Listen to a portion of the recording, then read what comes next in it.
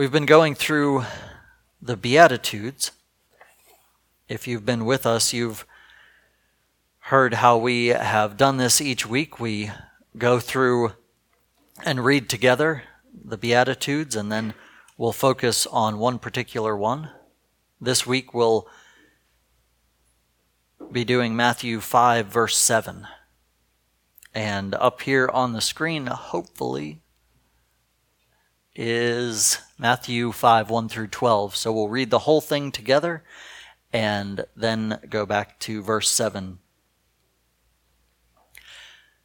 Seeing the crowds, he went up on the mountain, and when he sat down, his disciples came to him, and he opened his mouth and taught them, saying, Blessed are the poor in spirit, for theirs is the kingdom of heaven. Blessed are those who mourn, for they shall be comforted. Blessed are the meek, for they shall inherit the earth. Blessed are those who hunger and thirst for righteousness, for they shall be satisfied. Blessed are the merciful, for they shall receive mercy. Blessed are the pure in heart, for they shall see God. Blessed are the peacemakers, for they shall be called sons of God. Blessed are those who are persecuted for righteousness' sake, for theirs is the kingdom of heaven. Blessed are you when others revile you and persecute you and utter all kinds of evil against you falsely on my account. Rejoice and be glad, for your reward is great in heaven, for so they persecuted the prophets who were before you. And Matthew 5, 7, Blessed are the merciful, for they shall receive mercy. As we look at Matthew 5, 7, and any time we look at the Bible, it is helpful to see the repeated words. And of course, here you can see that mercy is a fairly big theme in this verse. We also have the word blessed, and aside from that, we have the core, or with that, we have the core of the passage, blessed and merciful. Pastor Andy has reviewed with us what blessed means, and if I could paraphrase that, bring in a verse from Ephesians 1, we could say that we are blessed with every spiritual blessing in the heavenly places. And then, again, we would look to the Bible to figure out a definition for merciful. So first I would define it as a summary of God's character. If you remember in Exodus chapter 34, the people have turned away from God and worshipped the golden calf. And after they worship, Moses goes up on the mountain to intercede for them, to plead that God would go before them and stay with them. And he at the same time begs that God would reveal his glory to him. And as he does that, God promises he will, and he puts Moses in the cleft of the rock, covers him with his hand, and walks by. And as he walks by, so that Moses can know who God is, God describes himself to Moses. So we have this direct description, and in it we hear, the Lord, a God merciful and gracious, slow to anger and abounding in steadfast love. So we have a summary of God's character there, and one of the first things that God focuses on is mercy, merciful and gracious. Now this phrase appears again and again throughout the rest of the Old Testament, that the Lord is gracious and merciful, or merciful and gracious. Sometimes those two are switched, but a very key part of God's character is his mercy.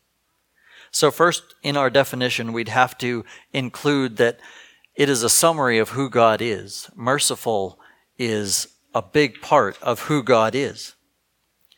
Next, as we look to how Jesus spoke of mercy, we find that there is a big part of salvation in God's mercy. As we read in the responsive reading earlier, Luke 18, verses 13 and 14, the tax collector prays, "God, be merciful to me, a sinner." And then later, Jesus summarizes that this man went down to his house justified. And if you don't know, justified means that he was made right with God, that he was saved. And being saved because he prayed for mercy, that he knew that he had nothing to come to God with. He was only a sinner, and he needed God's mercy. So he prayed, "God, be merciful to me, a sinner." And having done nothing else, he went down to his house justified. So it summarizes God's character. It is also part of his saving work. And then it is part of God's sustaining of his people. There's a interesting and slightly sad story in Genesis 19 where Abraham's nephew Lot is in Sodom, and God has decided to destroy Sodom and Gomorrah. And he sends down 2 angels, and they come and actually enter into the city, and Lot gets them to stay at his house. And they tell Lot what's going to happen, that the entire city is going to burn, and you need to get all your family out. So Lot spends a few minutes trying to get his future sons-in-law to go with him, but they don't believe him. So then he's trying to convince the rest of his family, and he's doing it a little too slow for the angels. And the angels eventually tell him to hurry up. And still, Genesis 19:16 says, "But he lingered. So the men," these are the angels, "seized him and his wife and his 2 daughters by the hand, the Lord being merciful to him. And they brought him out and set him outside the city." Lot was lingering a little too long, but God had mercy on him and moved him for his own good, that he might be saved from the judgment of the city. So God sustained him, even though he didn't know what was good for him, even though he wasn't doing it on God's timetable. The Lord took him out because, we're told, he was being merciful to him. Later, as Nehemiah is summarizing how Israel has gone astray and throughout its history left God and continued to deny him and worshipped other gods and made idols for itself, Nehemiah says, "Nevertheless, in your great mercies, in the great mercies of God, you did not make an end of them or forsake them, for you are a gracious and merciful God." We can see how God sustains us because of his mercy. And then we see God forgiving by his mercy. Again, as Pastor Joel read earlier, Matthew 8, the master of the servant had mercy on his servant and forgave all his debt. His master to be forgiven, and he was. And he says later that you should have had mercy. God's mercy is part of his forgiveness. And then accompany Jesus through the Gospels, we see how Jesus acts in mercy and prizes mercy.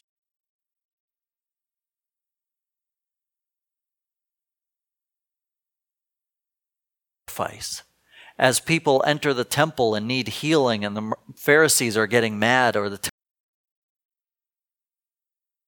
that he desires mercy. He wants to heal the person that's come in rather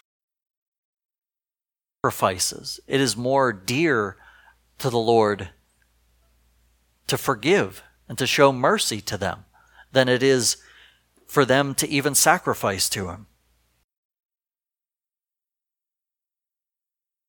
of the Lord. We have that it is part of his salvation, part of him sustaining us, part of him forgiving us, and part of him doing good to us throughout our lives, and doing good to any of the poor, the fatherless, the widow, and all those who are in need. So now that we know more about how the Lord uses merciful, we now look at this verse. Blessed are the merciful, for they shall receive mercy. So who is the merciful? So if you look in your own heart, you look throughout the Bible, you ask honest people whether they are full of mercy. And you should come down to one answer. You've never seen anyone merciful. In fact, you only know of one who was ever full of mercy that walked this earth, and his name is Jesus Christ. He was the only sinless one. He was the only one that was perfectly merciful. He's the only one that loved people and practiced mercy all his days. So he is the only merciful one. So that would lead us to the question, then, if Jesus is the only merciful one, then who is blessed? Well, if Jesus is the only merciful one, then according to this passage, then Jesus is the only one blessed. Now, why was he blessed? And this is the second part of the verse. For they shall receive mercy. Jesus is because he shall receive mercy. But wait, why does Jesus need mercy? Well, let's wait until we answer another question first and then return to that one.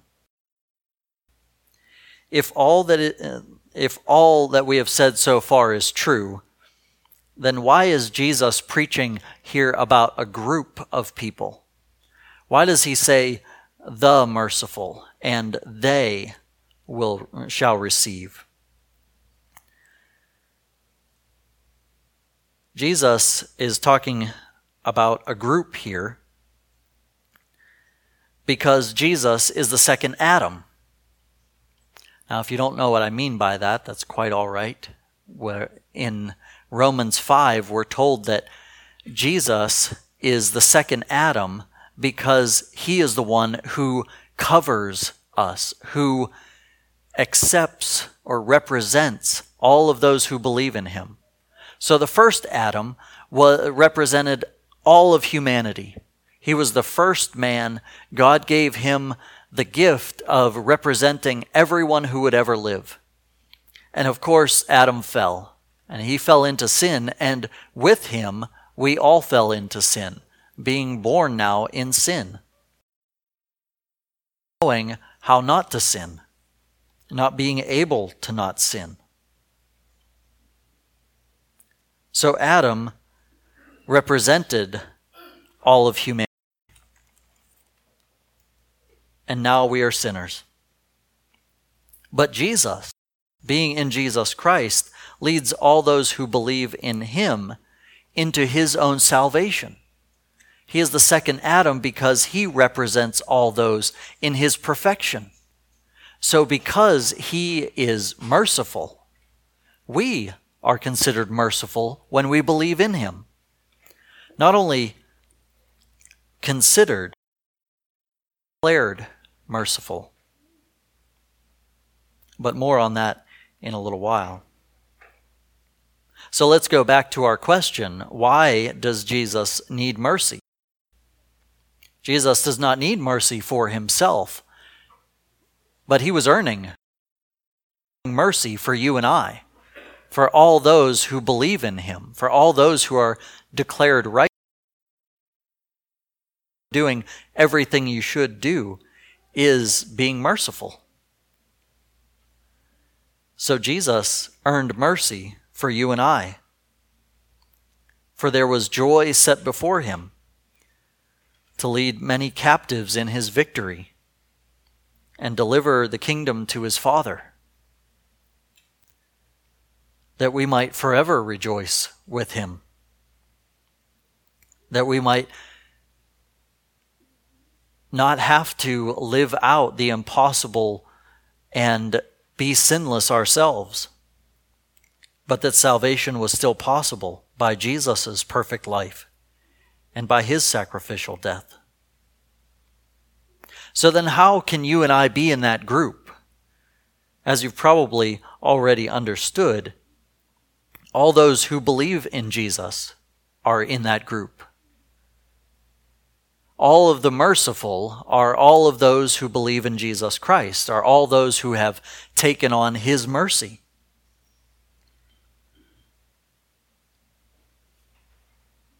So the Father has declared us to be merciful.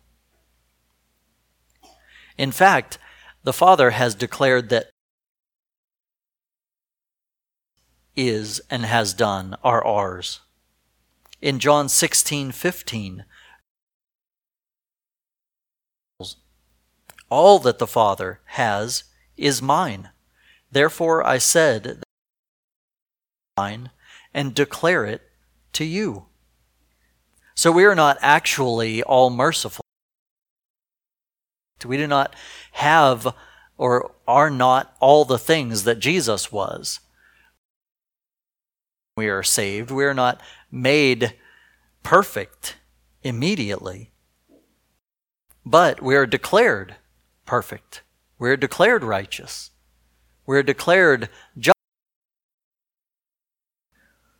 just as the man who prayed, "Have mercy on me, a sinner."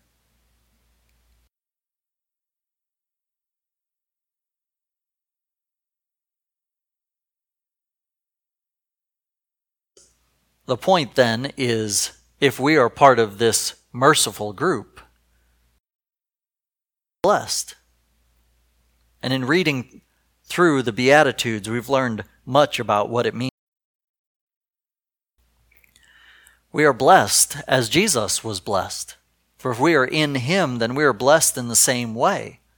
We are blessed the way he was blessed, that we will receive a future kingdom, that kingdom has started, but it will come to full fruition, to fullness in the future when Jesus returns. But we also have to look at how Jesus related to the world, because we are blessed in the same way he was blessed. And that does not mean that this world will get along with us very well at all. You remember, Jesus was born with nothing. He was poor. He told his disciples he didn't have a place to lay his own head. You remember in Luke 8 how the women who were following him were the ones who supported him. You remember how Judas even stole from him even what Jesus had, even what had been given for the ministry, and stealing it away from him. If this is what it means to be blessed, then this is the blessing that you have. The same way Jesus was blessed. Not that we'll have riches on this earth, not that our way, not that we will have friends, not that we will be popular, not that we will enjoy the gifts of this world, but that we will have eternal gifts, that Jesus is waiting for us, that we will have the joy that he has, that we will grow in joy, that we will grow in likeness to him, that we will grow in love, that we will enjoy the fellowship of the saints, that we will be able to partake of his word and enjoy prayer that is special and sweet. We are blessed the same way Jesus was blessed. And then we will receive mercy, for that is the promise here at the end, that they shall receive mercy.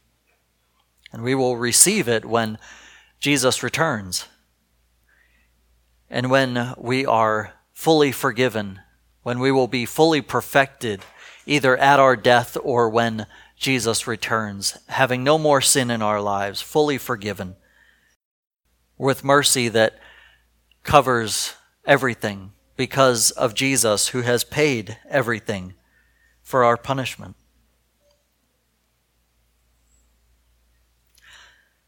So then, how do we apply this to our lives? As we think through these short verses,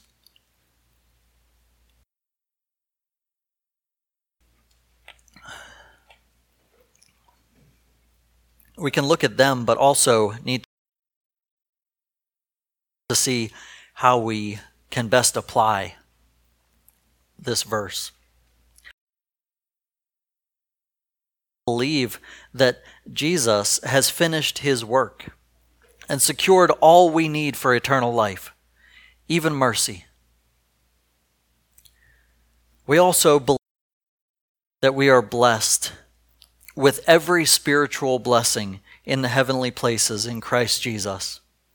Whether the world or our own sinful desires agree, we are blessed because we are in Christ.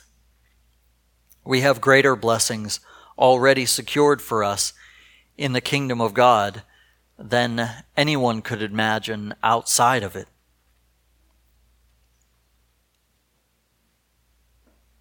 So we believe that we are in Christ and therefore merciful. We believe that we are blessed, even right now, already fully blessed because we are in Christ. But next we also hope, for we see our hope there in the same verse, that we, being in Christ and being blessed, will receive mercy, and we will receive mercy. We should set all our hope in that time, that there is a future time coming so beautiful and so cleansing and pure and restorative, that we can place all our hope that Jesus Christ has made promises throughout these Beatitudes that will all come true, that will all bear fruit, not only now, but so much more in the future when he returns. Next, we rejoice. In verse 12, if you remember and if you're memorizing, these are great things to review because they all connect together. Verse 12, we're told to rejoice and be glad. This is the only time that Jesus tells us to do anything in the Beatitudes. So far, we haven't been told to do anything. The first time he says to do anything, he says, be merciful or rejoice and be glad. Not even to be merciful, but to rejoice and be glad. Because even in all the persecution, there are riches in heaven. He points us towards our reward and says, focus in on that reward. It's not going anywhere. You're not going to do anything to abandon it. If you believe in Jesus Christ, then he's going to use his sustaining mercy that even if at that time of temptation, you need that mercy to pull you back out of temptation and sin. Like Lot was pulled out of that city that was going to burn. God will use his mercy.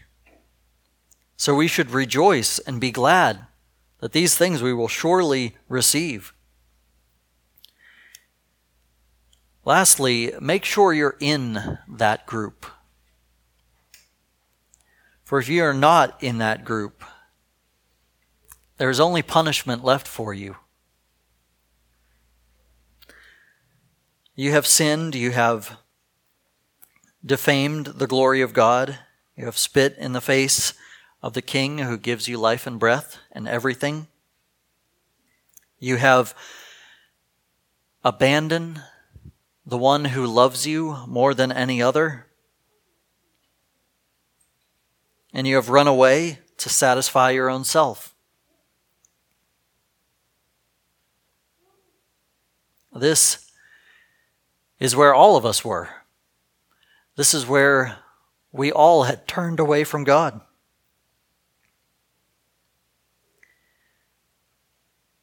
But Jesus tells us to come to him, for his burden is light, and he has great mercy for us.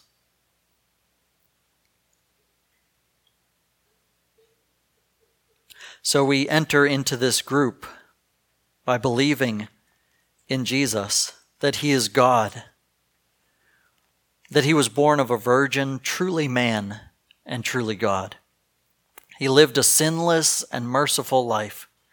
He died on the cross to take the punishment we deserved for all of our sins. He rose again on the third day to show that he had finished all this good work perfectly. He now sits at the right hand of the Father, still working all things for our good and his glory, waiting for us to join him and shower us with perfect mercy. If that great news doesn't make your heart sore, then you might not be in that group. But God is patient, waiting for you to repent. Turn away from your sins. Ask his forgiveness, and he will welcome you into his eternal rest. If you believe that news, and it makes your heart ask, what acts of mercy can you do to thank him and praise him, to rejoice and be glad in him? Then you might think of the things that I mentioned at the beginning defining mercy.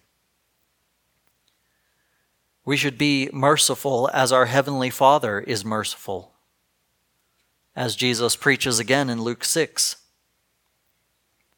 We can also tell others of the good news of Jesus Christ, who saves sinners. And they need to pray for God's mercy to be justified. We can teach them about the Lord Jesus and how he cleanses us from all unrighteousness. And then encourage your brothers and sisters in Christ by telling them where you see mercy in their lives. If we are the merciful, we are growing in mercy. We are becoming more like Jesus Christ because the Holy Spirit is at work in us to will and to work according to his good pleasure, and his good pleasure is mercy.